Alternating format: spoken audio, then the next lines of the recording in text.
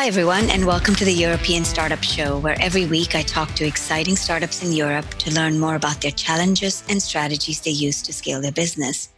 My guest today is Marzio Schena, who is the CEO and co-founder of ANote Music, a European marketplace for investing in music royalties. Prior to co-founding ANote Music in 2018, Marzio was a fund manager at Woodpecker Capital, specializing in global equities and derivatives. He's a member of the Global Shapers Luxembourg Hub, a community of entrepreneurs formed by the World Economic Forum to drive dialogue and change. In January 2020, ANote Music closed $500,000 in initial funding led by the European music industry's foremost players. ANote Music is also supported by Lux Innovation, the Luxembourg National Innovation Agency, providing access to government funding for the startup. I'm excited to have Marzio on the show and really looking forward to getting to know more about ANote Music and the interesting business model they have. So welcome to the show, Marzio. Thank you, Anita. Thank you. Hi. Thanks for the opportunity. Very excited as well to be here and being able to describe to you our business model and have a chat about innovation in the music business. Yeah. So I thought I'd start off by asking you why you started ANote. So obviously you were in the financial world as a fund manager. So curious if there was something in your work that prompted you to think that there was an opportunity there, or if there was some other reason you started ANote. Well, that's an interesting question, the connection with my personal background. I have a background in the financial industry, indeed, as you were mentioning. So I've always had a look at all the securities that you can trade, trading opportunities, investment opportunities, from a technical point of view. And then I understood, it was 3 years ago, I was with my co-founder, Marzio Schena, while watching a music festival. There was a song that we really loved, and we thought that it would win the festival. So somehow, putting kind of between betting and financial approach together, we started wondering, is there a way actually to invest, to profit, or to trade, or to just have a buy and hold strategy into music, into songs? I mean, there's such an interesting asset class. And then we understood that actually the music business is totally cut out of the traditional financial system. There was no opportunity, before us for retail investors to have access to the business, to invest in music. And so we spotted an opportunity. We also saw that music is a growing asset class, is a growing market. So we decided to dig deeper, and the result is ANote Music, that after a few years, we created a company here in Luxembourg, and the rest of the story. Okay, well, I'm going to get to know a lot more of the story. So let's try and simplify it a little bit. I like Maroon 5 as a band. I like some of their songs. So tell me, how does ANote work? Maybe using an example like that. It's very important, first of all, to make a brief, let's say, introduction about how the music business works. So every time that you have a song, a track, a product, in music, let's say a song, you actually have many players that contributed to the production of the song. You don't only have the performing artist, in this case, the Maroon 5, but you also have the record label behind. You have the publisher, the music publisher, who's usually the admin, the manager behind songs. You have the manager of the artist as well. You have the people that did the musical composition and the songwriters. So the point is that all of these players own a percentage of the intellectual property behind the song. So every time that the song is performed, it's played in radio, synchronized with movies, so soundtrack, let's say, streamed on Spotify, all the thousands of ways to use music. These players, these original players that own a percentage of the rights, they have the right to receive the royalties. So what happens is that when you have the opportunity of investing, in this case, for example, in a song or in a catalog, a collection of songs of Maroon 5, it means that there is one of the players that contributed to the creation of the songs that is selling a percentage of his intellectual property on ANote Music. So it might not be the case that they are the Maroon 5, who are one of the players again, but it might be, again, either the publisher, the record label, the manager, or the songwriter, and so on and so forth. Okay, I see. And the main reason is because they want to get capital? Is that the reason that they would come to ANote? Yes, of course, the main reason behind ANote music from the point of view of artists and players in the music industry is getting access to funding. Mm-hmm. And this might seem trivial, but in the music business, it is not. Because the music business, the market of music royalties, tends to be a kind of a closed one. It's not an open market, and most of the times, especially for SMEs, we're talking about independent publishers, independent record labels, the access to funding and to the financial, the traditional financial systems is not so accessible. So the provision of liquidity is one of the main reasons that one of the main, let's say, positives that we offer to the players in the music industry, as well as, of course, the opportunity of connecting further with their fan base. Because from now on, you will not only have the opportunity of listening to your favorite songs, but also becoming a shareholder, an investor. And we are seeing from our user base, our own user base, that this concept is perceived as incredibly cool. Because indeed, there is a deeper way of connecting with an asset class or something that most of us somehow love. Interesting. So I want to talk about the ANote's business in two parts. First, maybe focusing on the investor, and then the other one focusing on the artist. I thought that might be a clean way to really understand how ANote works and the value to both parties in the marketplace. So if I think about the investor side, historically, the music business and the financial community have not really been the best of partners, because music is a creative pursuit and has its own timeline. And in financial community, it has a very rigid timeline of expected returns before they'll invest in a certain asset class, or at least that's my understanding of it. So I'm curious to understand, how were you able to, convince investors to invest in an asset class like music?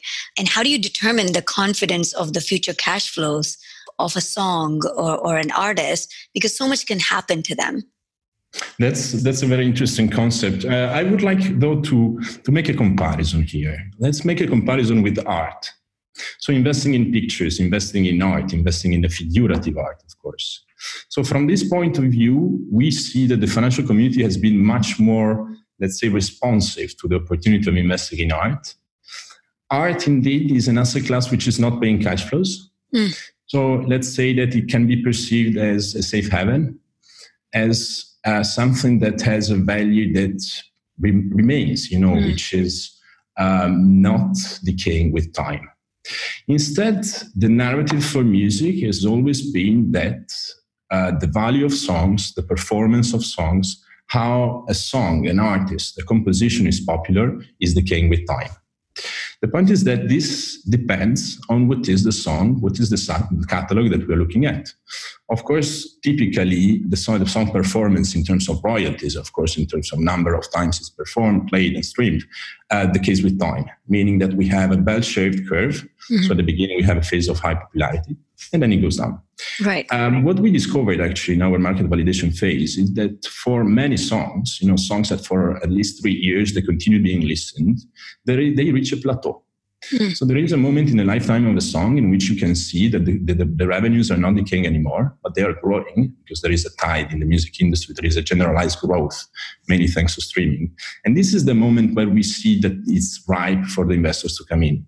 So think about taking an evergreen song or a song that was maybe performed, created 3-4 years ago. It's in many cases, it's very likely that it enters into the pop culture.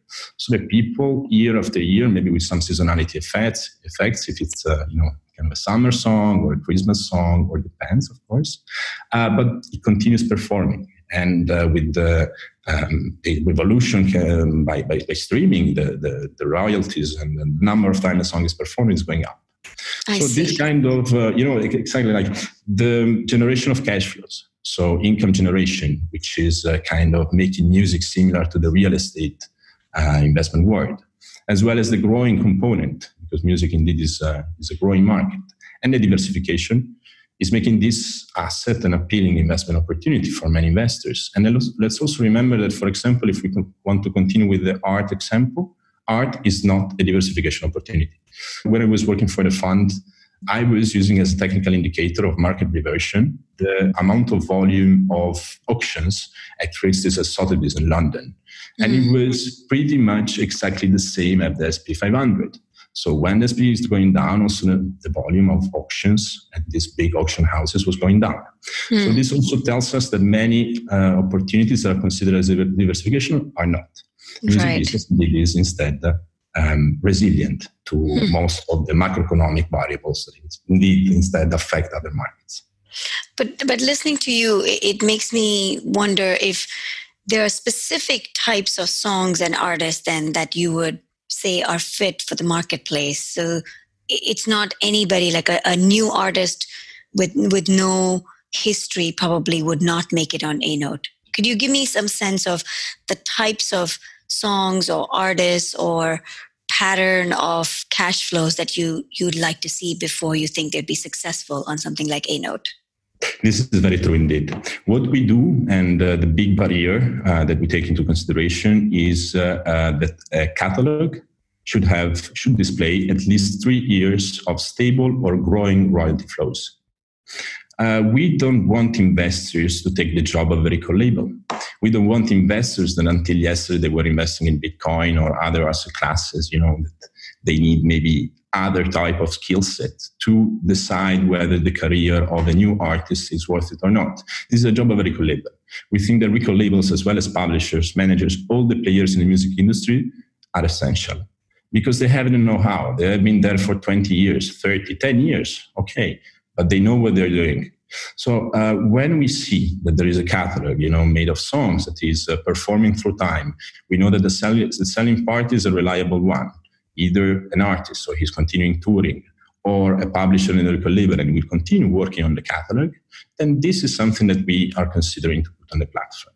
Of course, we also deal with the legal due diligence, so we make sure that the selling party is actually enabled legally to distribute, to transfer some of the royalties it's receiving from a catalog to investors. Right. Yes, the key parameter is the generation of royalties.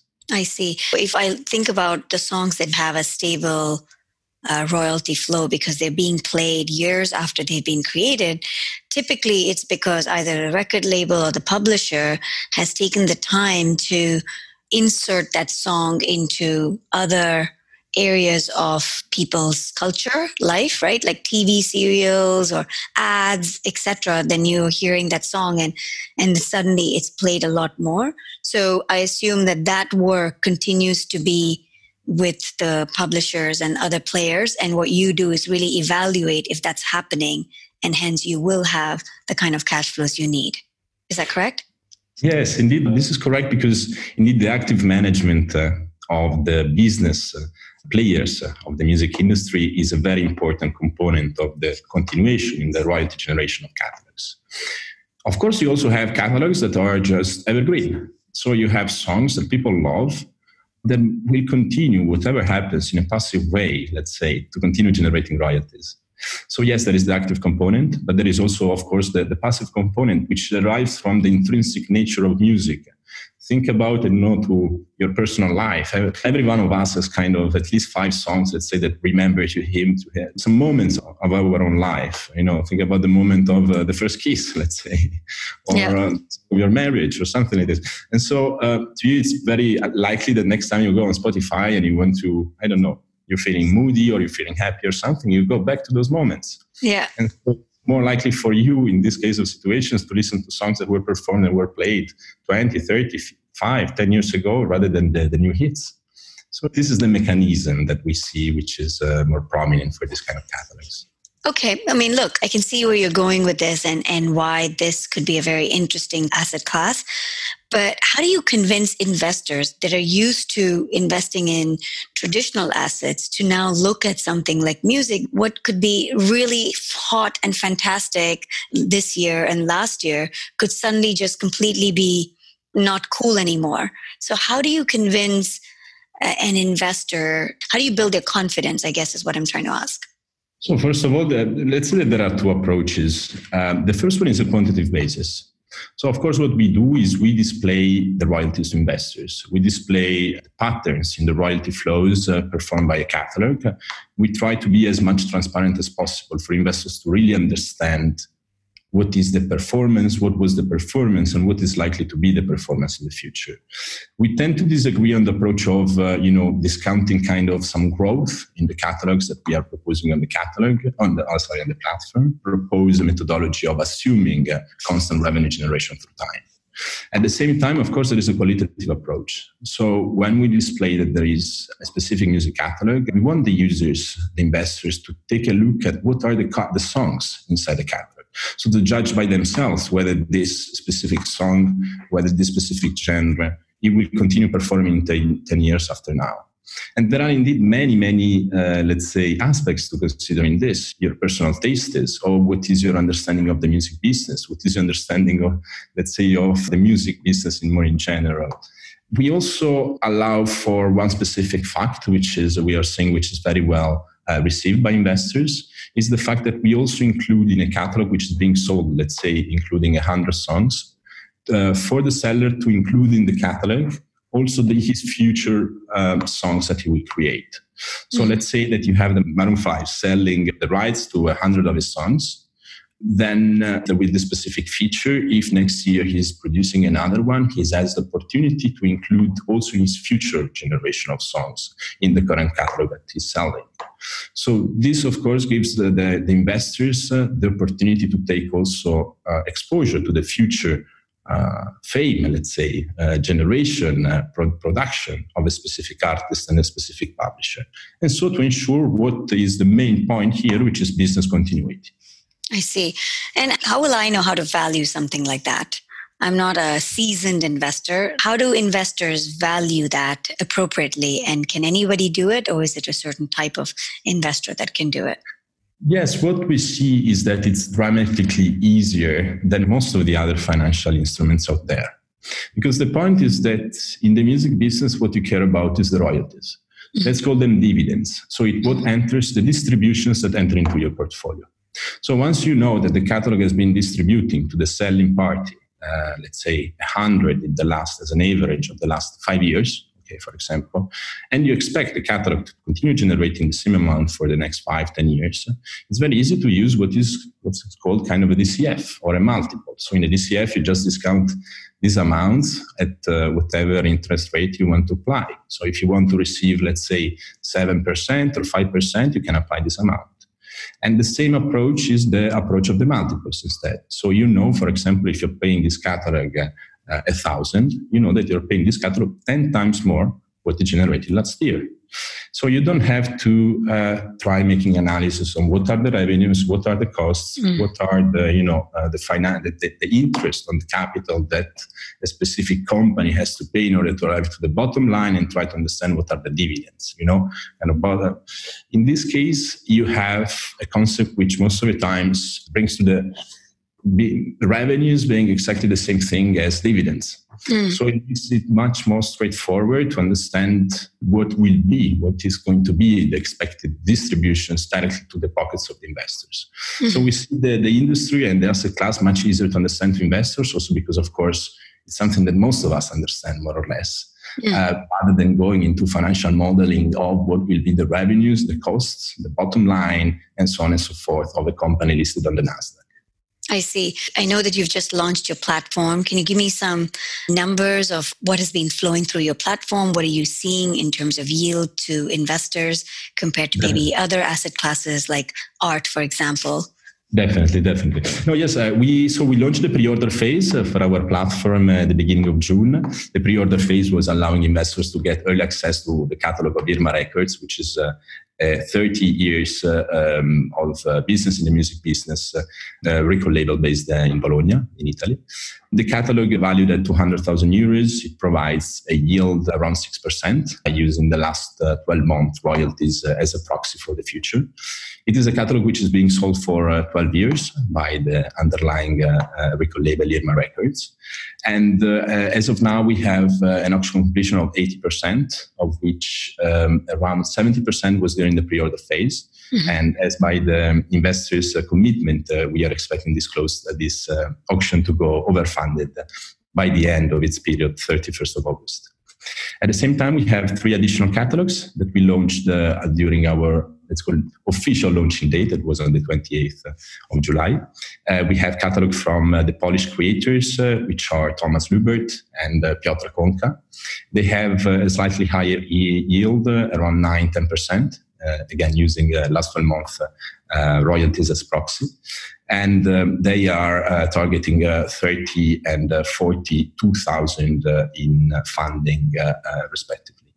We also have another Italian catalog, which is the one of Benvenuto Edizioni. This is targeting a valuation of 80,000 euros. The auction started on the 28th as well. And this is providing a yield of 5% using last 12 months. And using last 3 years average, it's a 7% yield to investors. Interesting. That sounds very promising. Talk to me a little bit about the go-to-market. How are you going and getting catalogs, and how are you going and getting investors? How are you getting the two parts of the marketplace coming together? How are you identifying them and getting them to start trading on your marketplace? So we are a B2C platform, but of course we need to get business of music to understand what we do. At the same time, we need to have the financial markets understand what the music market is doing. So it's a continuous kind of education of both the boards, let's say, of each other. From the point of view of reaching out to the music business, it's also the funniest part, the part that I most appreciate, because it allows me to get in connection with people that have been the columns, of the music industry of a specific market. And so we are talking with publishers, with record labels right now we are targeting as our markets, Italy, Poland, Germany, Belgium, and the UK. Mm-hmm. So it's a network, personal network that we are constantly expanding. We rely on partners on each of these countries to provide introductions, to spread the word about new music with all the players in the music industry. And we're getting good recognition and we're getting good feedbacks. Mm-hmm. At the same time, instead, from the point of view of the investor side, it's mostly online. It's an activity that we do online.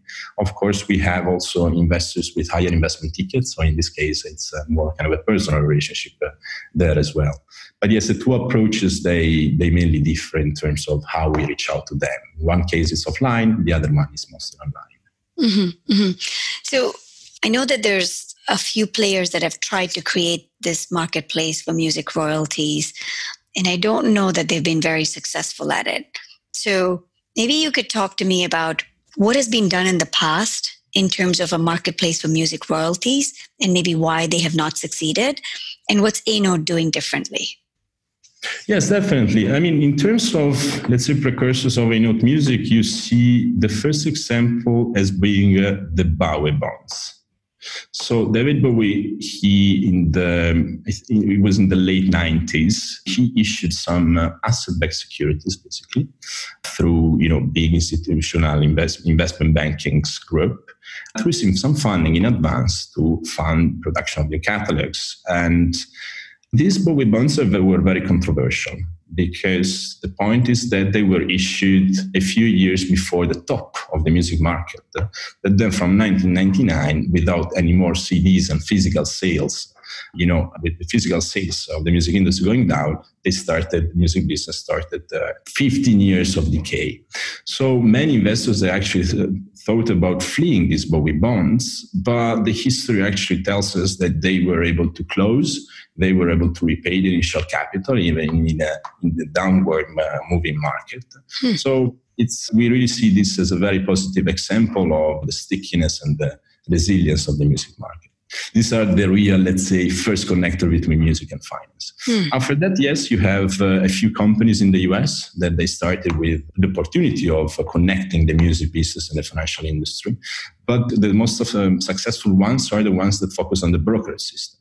Because the truth is that the market of music royalties is an active one.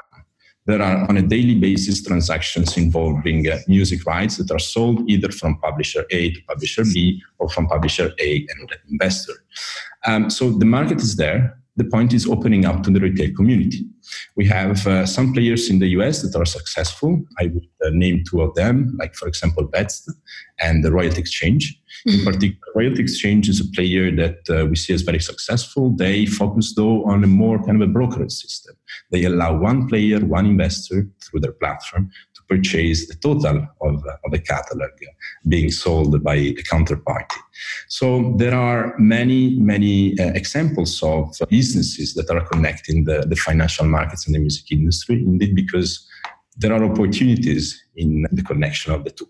Music is an untapped market, and the financial markets are looking for alternative investment opportunities providing income. In our case, what we're doing is different, is that we are creating shares. So we are giving the opportunity to investors also to enter with a smaller investment ticket, as well as providing transparency. Because we don't close the transaction and then you don't know whether the investor that invested in the catalog 5 years ago is actually having his money back, whether he's making a profit or a loss. What we do with our secondary market is we enable people to understand, to truly see the performance through time. So not only at the moment in which a transaction is executed and then falls blind, but continuously, as in a traditional stock exchange business model. I see. Interesting. So is there anything else you would say in addition to transparency that you think is needed for sustainability of marketplaces like ANote? Definitely. I think that the most important part is cash flows. So as the old say says, cash is king. So what is important for investors is not the valuation that somebody else or they might get from an Excel file of a specific asset, but it's actually receiving cash flows. So receiving distribution, receiving money. So actually seeing that their wallet portfolio, is actually receiving what they were expecting. So the fact of focusing on an asset class, which is paying out royalties, and if last year you have a catalog that paid out 100, next year you might expect 95. 105, but for sure you will not expect 0. This, I think, is the most important aspect here. So focusing on an asset class which is solid, which is paying out royalties because right holders are legally entitled to doing so, and which is as sticky and as resilient as music. We really see this as ANote Music when we started, and I continue seeing this as the determinant here. I see. So, because especially we compare ourselves to other tokenization opportunities or, equity crowdfunding investments or investment in other asset classes that are not paying cash flows. These are much more difficult to evaluate. It's much more complicated to convince an investor that you think, or that expert or market insiders think that the value will go up next year. Yep. In our case, instead, we will say, don't focus on the value, but focus on how much you will receive. Okay, and how much the catalog has been performing in the past. If you create a well-diversified portfolio, you can expect that this yield will actually probably go up because of the tide lifting all the boats, which is the music industry. So again, the focus on cash flows and distributions is our main strong point. Got it. Okay, Marzio. So another question for you. If I think about the different range of artists, right? You have Justin Bieber at one end, and then you have somebody who's just starting out their career. So obviously the people who are just starting out their career don't have the cash flows. And then you have Justin Bieber, who has a ton of royalties, awareness, fame, and cash flows. And then you have people in the middle. And I'm curious, a platform like ANote, who is it really benefiting? Because I'm assuming somebody like Justin Bieber already has enough money that this revenue stream may not materially make an impact. Am I correct? Could you talk to me about the different, like which type of artist this helps the most in, and what percentage of their earnings, ANote can actually impact? Is it like 5% or is it substantial amount? Yes, indeed, there is a wide range, of course, of artists, and as well of the size of the industries of the companies we work with from the point of view of record labels and publishers. Let's say that liquidity is always welcome from any player, and of course the impact having on earnings is totally correlated to this. So you might have big artists, big catalogs, big publishers, with big catalogs that receive a lot of royalties, only giving away 5-10%. In one case, we were also making the calculation, the impact would have been only 1% of the royalties of this player to sell, royalties valued around 600,000 euros. Wow. So you understand, and then you have much bigger numbers, also of course smaller. So the scale here can really vary a lot. But the real answer here is that the music business is capital intensive. So in any stage of the development of an artist, of an artistic career, of a product, so a musical product, you always will need, especially at the beginning, the right funding. And so you might have very successful record labels or music publishers. They have been very successful in the future. And right now they see an opportunity in an artist, in a songwriter, in something that they want to push and now want to create. So in this case, we need funding, because the point is that we were speaking with the CEO of a record label in the early days, and he was telling us something that was new for us at the time, which is if you want to make somebody famous, I will need at least 500,000 euros to make him emerge from the crowd. So we think it's misleading, the idea that we have that with an iPhone and a connection to YouTube, you can become the next Justin Bieber just by chance like this. We really need to appreciate the job of all the players in the music business, not just record labels and publishers, actually. There are, all the players involved, for example, in video editing, in the production of video, visuals, the lawyers, the accountants. So all of this industry needs funding, and the capital-intensive mode of the music business makes it need constant liquidity. Got it. Well, let's talk a little bit about regulation. As soon as you talk about finance and investing, regulations are obviously in play here. So what did you as a company have to do to get approval from the regulators? And how are regulators allowing such innovations while protecting consumer rights? That's a very interesting question. Indeed, when we launched ANote Music, the first thing that we said was knocking on the door of the regulators and having them have a full understanding of what we do, having, of course, some legal counsel's advice, and having the opinion of the regulators on the business, and indeed understanding what is required from our side to proceed. And so what we did is indeed we went speaking with the CSSF, which is the Luxembourg financial regulator, and their guidance is on the fact that we need to rely on an e-wallet, which is e-money institution, which needs to be regulated. So if we want to manage funds from external users, we need to be regulated. So we solved the issue by partnering with Mango Pay, which is an e-wallet, an e-money institution regulated by the CSSF that was explicitly approved. And we are working with them, as their partners. They're managing all the flow of money. So this is from a point of view of regulation, which is required from our side. And do you feel the regulations protect consumer rights? Because this is, again, an asset class that maybe not every investor is used to? Yes, definitely. It's an asset class which is innovative, which is somehow exotic, which is, though, we see much more appreciated by most of the investors. I remember a comment I received last week from a person I was speaking to for the first time about ANote, and she said, "Oh, finally something I understand I could invest into."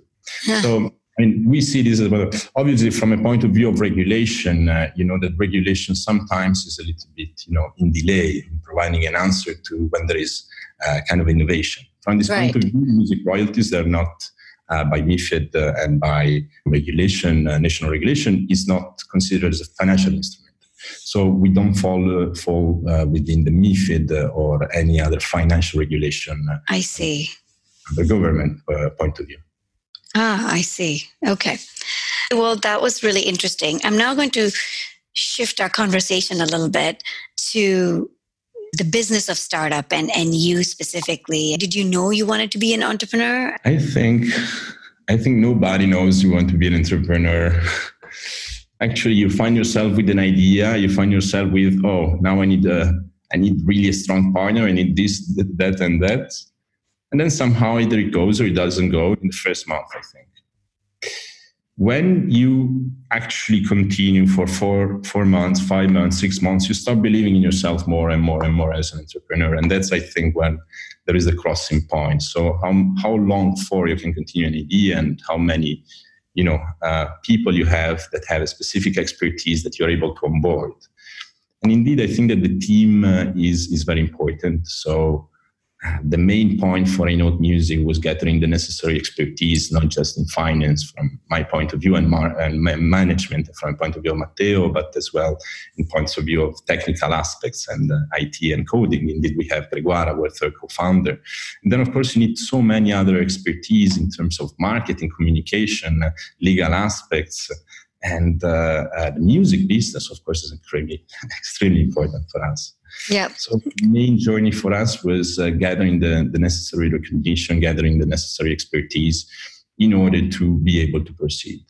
Once you have the right people, the right committed people that have done the job, have track record in the specific business, it's not important to take everybody who's an entrepreneur.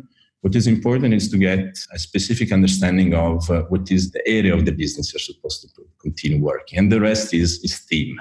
So making sure that you don't argue too much, with the other team members, and that you are able together to proceed.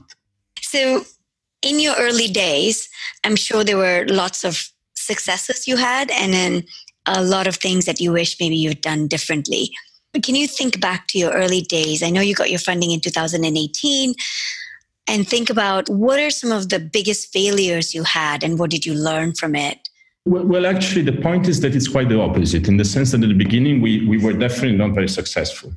I mean, at the beginning, what we were, it was three guys with seeing an untapped market, the market of music business, seeing really a great opportunity from speaking about the idea with as many people as possible.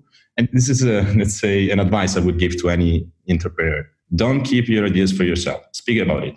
To your mother, to your girlfriend, to anybody, to your friends. Don't be afraid of losing it. Anyway, so the point is that at the beginning, we were really struggling, to deal with all the things that we would need to do to create ANote Music. From the platform, from the regulatory aspects, from the legal aspects, understanding the music business, the financial details, because we were doing exactly something new, but with the really strong financial fundamentals. So at the beginning, we really took a long time to actually proceed and to make sure that we were going in the right direction. Indeed, at the beginning, all the three of us were continuously working with our previous employers. And there was a moment in the summer, so 6 months after we started, so it was summer of 2018, in which we were feeling, a little bit down. But there was a key moment, which is the moment we participated to a startup competition, which is called Fit for Start, that gave us the charge, to get to that finish line, to prepare all the presentations, to start with the marketing activities that we were not before that. So it's when your idea is actually getting exposed and getting spoken about, that's really, I think, turning point in which you will really start giving 100%, even more of yourself. So yes, I think that the struggles always arrive. And it's when you receive good feedback and maybe modify slightly your business model according to the feedback. And when you have some recognition, that's really the moment where it starts getting downward sloping. What are some of the biggest challenges you are currently facing in your business? The challenges we are facing is, we want to improve our conversion ratios with the people that appear on the platform and actual investments, because we are having very, very good, higher than expected actually, number of users, of clients, of emails every day, and of recognition in the press and in many of the fields that we are entering into. Higher, of course, if we were able to convert all of these leads, we would really be, let's say, 2 years in advance than when we were thinking we would be. So let's say that this is this little surprise that would really make us very, very happy. In terms of burning issues, then, the main point is when you are in the process of launching something. This is really where you see the mountain never ending. When you launch, I think this is instead where you see definitely the light at the end of the tunnel. And you have, a business which is going, users that share your feedback, and they are satisfied, happy. They're also happy, to share their opinion and their user experience. So everything becomes a little bit easier. Let's say. Yeah. Do you have any advice for other entrepreneurs? And are you planning to stay in Luxembourg? And what are your future plans? So two questions there. Yes. We started in Luxembourg because we were in Luxembourg. We didn't decide to move to Luxembourg because we saw any positives in being here, but just because all of us, we were already here. But as time passes by, we really see this nation, which is so motivated in excelling as a startup nation, providing so much feedback and good motivation to entrepreneurs, to becoming entrepreneurs, as really our home. Luxembourg, I would say, is our cheerleader, So we really like it here. And from a point of view of advices, I would really stress on the fact of don't be afraid of sharing your ideas. I would say two reasons for this. First of all, because I think that the net present value, using financial terminology, of an idea is negative. So, basically, you're not giving anything that has a value to another person, because from having an idea to actually getting something out of the idea, a company which is, at least revenue generating, it takes a long time. Yeah. And a long time of your effort, and discounting for the probability. Yeah. The second one is also, but definitely, because you will receive a lot of essential feedback of something maybe you didn't get, or of some markets you don't really understand, or maybe because the other person has really been there. So don't be afraid to speak out, and even if something seems stupid or too much important to share with other people, speak about it. I see. And when you started looking at funding, how was that process? Did you find that people understood, and how did you overcome the several no's that you may have got when you were trying to look for funding? Yeah, the problem is that when you look for funding, you never receive a no. You receive interesting, and then no follow-ups. Yeah. And this is the case most of the times. Most of the times. You can read enthusiasm when you speak about the idea, probably because you become good at pitching it. Then maybe you send the material, and then you get no response. I think this is the case with many fields. Yep. Especially if you're, a startup trying to get the seed funding, then trying to get post-seed funding. After you get the first funding, actually it's much easier. And you actually start seeing more investors than the one you're expecting. And then it becomes, kind of troublesome to understand, okay, maybe this one is giving this and that valuation. And so, but yeah, at the beginning, it's very troublesome because you really receive a no, and you might also receive some yes and so on. But then it doesn't materialize. Let's say. Any advice on people looking for that initial anchor funding in terms of how do you find the right person to find it? Is there anything that you think will help you to nail those first few anchor investors? First of all, go on with the bootstrapping, go on with proceeding with as much as you can, prepare as much marketing material using your PowerPoint skill set as possible. Don't stop because you don't have funding. Find your best friend of elementary who's good in marketing, bring him on board, make him in love with your idea, and then proceed this way. So try to have as much material, as much research, as much stuff. So anybody who's interested in investing some money in you flood the guy with information. So this is very important. So you need to look an expert. You need to be an expert. You need to have materials coming from an expert. And from the point of view, instead of where do I find the guy investing in me, or where do I find the company, whatever, go out at night, go in networks, go in aperos, go in all the possible events of the city. I know right now it's a little bit more complicated. You need to have more business cards of other people than the ones you have of yourself. Very important rule of thumb. Yeah. Okay, great. I'm going to have one last question. How has the pandemic impacted your business? Honestly, it hasn't. At the beginning, we were very scared. Okay, we will start working from home. Will it work? But I think this is the case with many companies. We were lucky enough to have enough liquidity to not having any considerations for investors might probably being more risk averse right now in investing in companies, in startups. The real economy, and we don't need people to go out of their house to actually listen to music, and this is very good. Of course, the music business has experienced some downturns, especially connected with the live industry. But everything considered, we are expecting the music business to be extremely resilient this year. This is, again, confirming the diversification opportunity offered by the by the business. The financial markets are always looking for something which is enabling them to sleep, more calmer nights. So if we can provide the opportunity of investing in an asset class which is, again, perceived as diversifying and providing income not in 10 years, but next year, we are seeing that this is still well perceived also during the COVID situation. So we didn't receive any negatives during the pandemic. Excellent. Well, that's exciting news, I think, for you and the people listening. It sounds like a very interesting business model. So my last few minutes before I end the podcast, I usually just like to ask about things other than just your business.